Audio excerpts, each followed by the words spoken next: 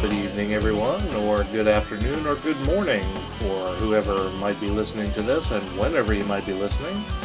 This is a supplemental issue of Linux in the Ham Shack recorded by just me, Russ, K5TUX.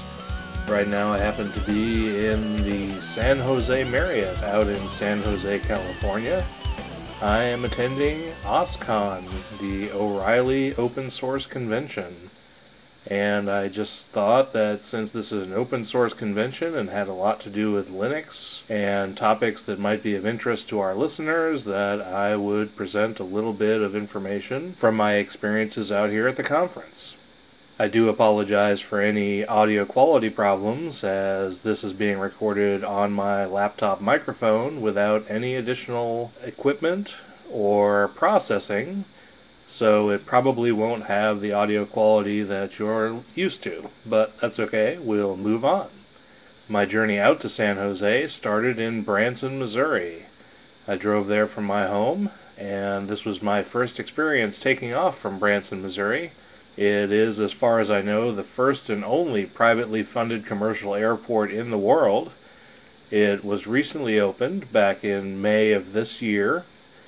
And so far, there are only two airlines that fly in and out of Branson Airport. They are Sun Country and AirTran. AirTran is the flight that I took, and they are based out of Atlanta, so my flight from the center of the country to the west coast took me through Atlanta Hartsfield. Branson is a smaller airport. It has a long runway. It's able to land larger jets, but there are no jet bridges. All boarding takes place outside, so you have to actually go out on the tarmac and get on these portable ramps to get up to your airplane. So that was an interesting experience. For a commercial airport, I don't see that a lot. Luckily for me, I did get to fly first class on AirTran, or what they're calling business class now, so that was enjoyable. I didn't abuse the privilege too much, although I did partake a little bit. You can't hardly let it go if the opportunity is presented to you. The flight did take off fairly late in the afternoon. It left at 6 p.m. I did have to fly to Atlanta. Even with the 3-hour time difference in San Francisco, which is my final destination, I didn't get there until 1 o'clock in the morning. After getting my bags and picking up my rental car, I did not get to the hotel until about 2:30 in the morning. I did go on a brief hunt for food, found out that almost nothing is open at 2:30 in the morning in the Silicon Valley, and wound up grabbing a soda and a bag of M&Ms at the hotel before finally getting to sleep around 4 a.m. And now 4 a.m. California time is of course 6 a.m. local time, so I was pretty beat. I did manage to get up and get to the conference registration early in the next morning, and the first thing I found out was that they thought my registration was incomplete. However, a quick trip over to the OSCON conference customer service desk quickly figured that out. They gave me my badge, my conference materials, which included a free bag, which, by the way, they seem to be getting cheaper with each year. They used to be kind of neat. Now it's basically just a piece of nylon. That was a little bit depressing, although OSCON is one of the less expensive conferences that I attend during a typical year. It would be nice to see them actually spending a little more time and a little more effort and maybe putting a little more thought into the things they give out as part of the tuition. The first couple of sessions that I attended went by kind of like a blur due to my jet lag / sleep deprivation, but I will mention what they were. I have some notes and things that I took. The two tutorials that I attended were about programming and were probably more in depth than I need to go into here. So I'll just outline what they were. The first one, my half day on Monday, was a tutorial called PHP The Good Parts. It was a pretty interesting lecture. There was a good question and answer session toward the end. And it was all about good programming practices in PHP and what it does right, especially object-orientedness and some of the other things that make it a good counterpart to other programming languages and scripting languages that are out there today. It was done by Chris Shiflett and Sean Coates, both of a company called OmniTI, and the presentation was quite good. After lunch, the second part of the day was a session called Internet Programming with Python. This one was presented by Wesley Chun of Cyberweb Consulting. Basically, this one talked about how to leverage Python as an application development platform for web applications. And this is something I've been interested in. I've been trying to get away from using PHP exclusively when I do web programming. So this should get me a little bit closer to using Python. Python is something I've been interested in. I've tried it here and there. But with so many other things to do in a given day, I find that I really don't have a lot of time to use it. And going to sessions like this makes me think that one of these days I'll get around and actually be able to deal with Python a little bit in the future. I managed to get to sleep really, really late on Monday. It wasn't my first choice, but that's the way things worked out. However, I did manage to get up and go to my tutorials again on Tuesday. Now, Tuesday I was much more awake, and both of the tutorials that I went to were excellent, and I'll have some information that might be of interest to our listeners for these two because they have to do with Linux topics that aren't programming and may be of use to even beginners. The first one was called Linux System and Network Performance Monitoring. It was presented by Darren Hoke of Strongmail Systems. This one was really, really in-depth. It probably should have been done in the afternoon instead of in the morning because I wound up pretty much brain fried by lunchtime. However, there were some excellent points and there were some excellent utilities that were given out during this talk. I don't want to go into all of the minutiae that was brought up because it had to do with things like input-output subsystems, virtual memory monitoring, a bunch of things like how blocks are written to and from disks, how different file systems are structured, how data is transferred in the system to and from disk or network into CPU cache and then processed by the CPU, how threading worked, and all kinds of very, very advanced topics. The 4 hours in the tutorial was very, very in-depth. However, there were a couple of tools for monitoring that were mentioned, which are tools that you can apt-get in your Ubuntu installation or your Debian installation, and which may be of interest to people who are just kind of looking around in the systems and are curious how things work. There's a utility called VMstat, which deals with virtual memory statistics. There's PDFlush, which also has to do with virtual memory. KSwapD is the virtual memory swapping daemon that Linux uses to handle paging as well.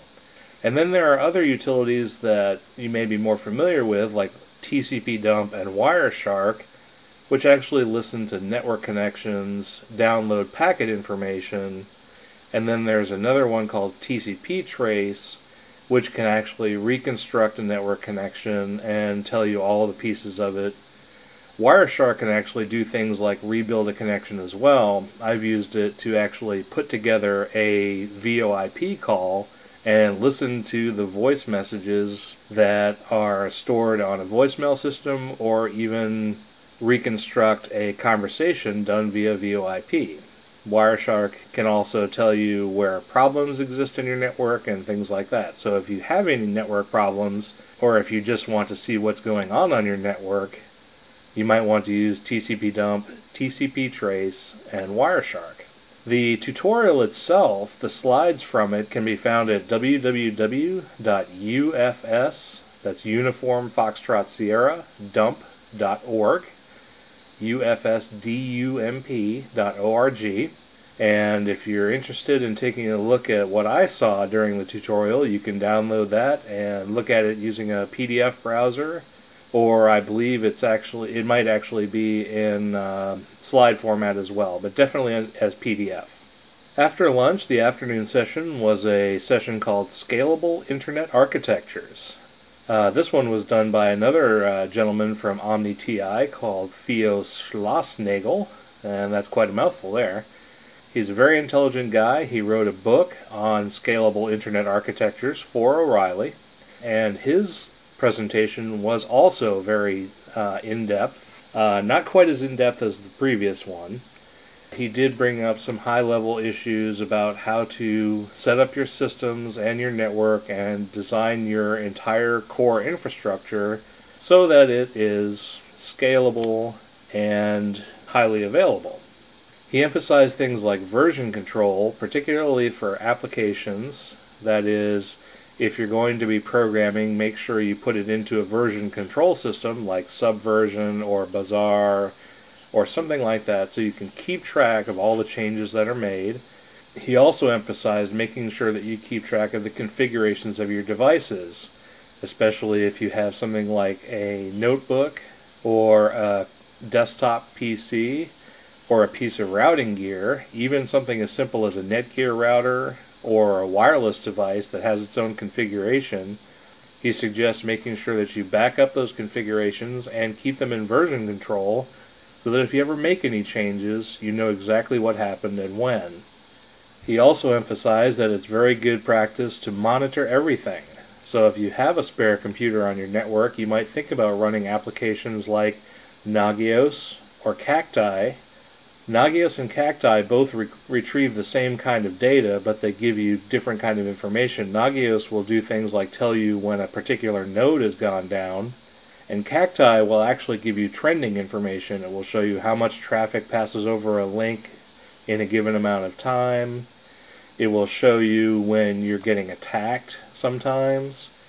Nagios, of course, will show you the beginning and end result of that. If you're denial of service attacked and it takes down a node, then Nagios will be able to alert you, while Cacti can show you when the attack started, when it stopped. They also provided information about OmniTI's new solution, which is supposed to roll together Nagios and Cacti functionality into an open source utility called Reconnoiter. It went into public alpha on the day of tutorial, which was Tuesday, and that was Tuesday the 21st of July. I haven't bothered to download and check that out, but it's definitely something I'm interested in. We're using a proprietary solution right now, and I'm curious to see how Reconnoiter will compare with that solution. He talked about other things that were interesting, including bottlenecks in your network, how to farm out your hosting if you happen to have a high level of network traffic because you have a popular site, when it becomes a good idea to farm that out to Akamai or to somebody else, and when it's good to keep that kind of thing in-house and do it yourself. That's more from an enterprise standpoint, not from a personal standpoint, but for scalability's sake, it's something to think about. He also talked about how adding performance to your system is an easy thing, where you just kind of throw memory and CPU speed and cache and hard disks at a problem to alleviate current bottlenecks, but that doesn't equal scalability. Scalability is a much harder thing to do. It requires a lot more thought, a lot more insight, and the ability to plan out for the future. He then gave several slides that included math concepts, which explained how you need to set up a system and how you need to set up a network to make it truly scalable. It was all very interesting, all very cerebral, and enough to make one's head explode by the end of the day. After that, I managed to sleep quite well that night, and I'm not sure how much of the information I retained, but I guess we'll find out in about 3 months when scalability becomes an issue. Now, that's pretty much it for the first couple of days of OSCON. I don't want to hit too much information in this one little segment. I plan to do another incremental update from OSCON. I may do it actually after I get home, just to sort of wrap up what happened during the second half of the conference. But that's my introduction to the first half of the O'Reilly Open Source Convention. Now, there's plenty of other stuff that goes on at these conventions. In the evenings, there are what are called BOF sessions. Those are birds of a feather. That's when a bunch of people gather around and talk about things of like interest.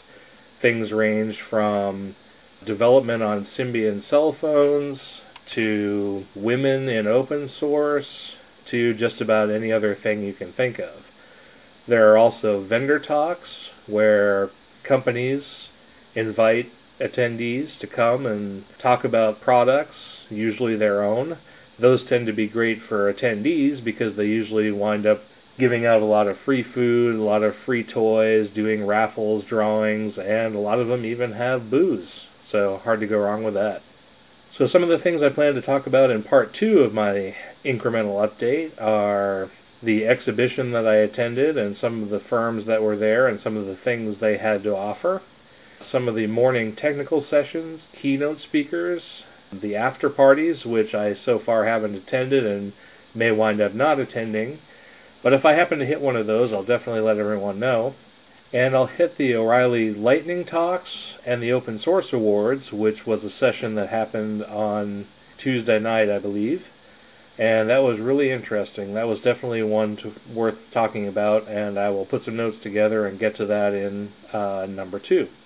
And then tomorrow night, on Friday night, the 24th, I will be going to the Tech Museum of Innovation. They're doing walking tours for OSCON attendees, and that's across the street, and I definitely want to get a little report on that, as it sounds like a very interesting tour. So that's my update from OSCON number 1, supplemental to Linux in the Ham Shack number 18, which came out yesterday. So I want to thank everybody for downloading the program and listening. And I'm sorry that you can't hear Richard's wonderful voice on this podcast, but this is one of my own. With that, I will give you our information. If you're looking for Linux in the Ham Shack, you can find it at lhsinfo.org. Make sure to go to Zune.net or iTunes or download the RSS feed from our website. Feel free to donate to the podcast if you find it useful or interesting. There's a donate button located on the left side of the front page. You can follow me on Twitter at twitter.com/JRWoodman. You can follow Richard on Twitter at twitter.com/KB5JBV. Richard's email address is kb5jbv@blacksparrowmedia.com. And mine is k5tux@blacksparrowmedia.com. Feel free to leave us comments on the website. Go to the forums at blacksparrowmedia.com. Leave us information, suggestions, or questions there, and we'll get back to you as soon as possible. Send us an email and leave us a voicemail at 417-429-4069, and we'll get your voice on the podcast. So thanks everyone for listening to this special update from O'Reilly OSCON in San Jose, California, and I'll be back in a couple of days to give you part 2. And then we'll have our regular release of Linux in the Ham Shack number 19 after we record live next Tuesday night at 8 p.m. Central, 0100 Zulu, from San Jose, where it's about 59 degrees and a beautiful evening. We'll see you next time.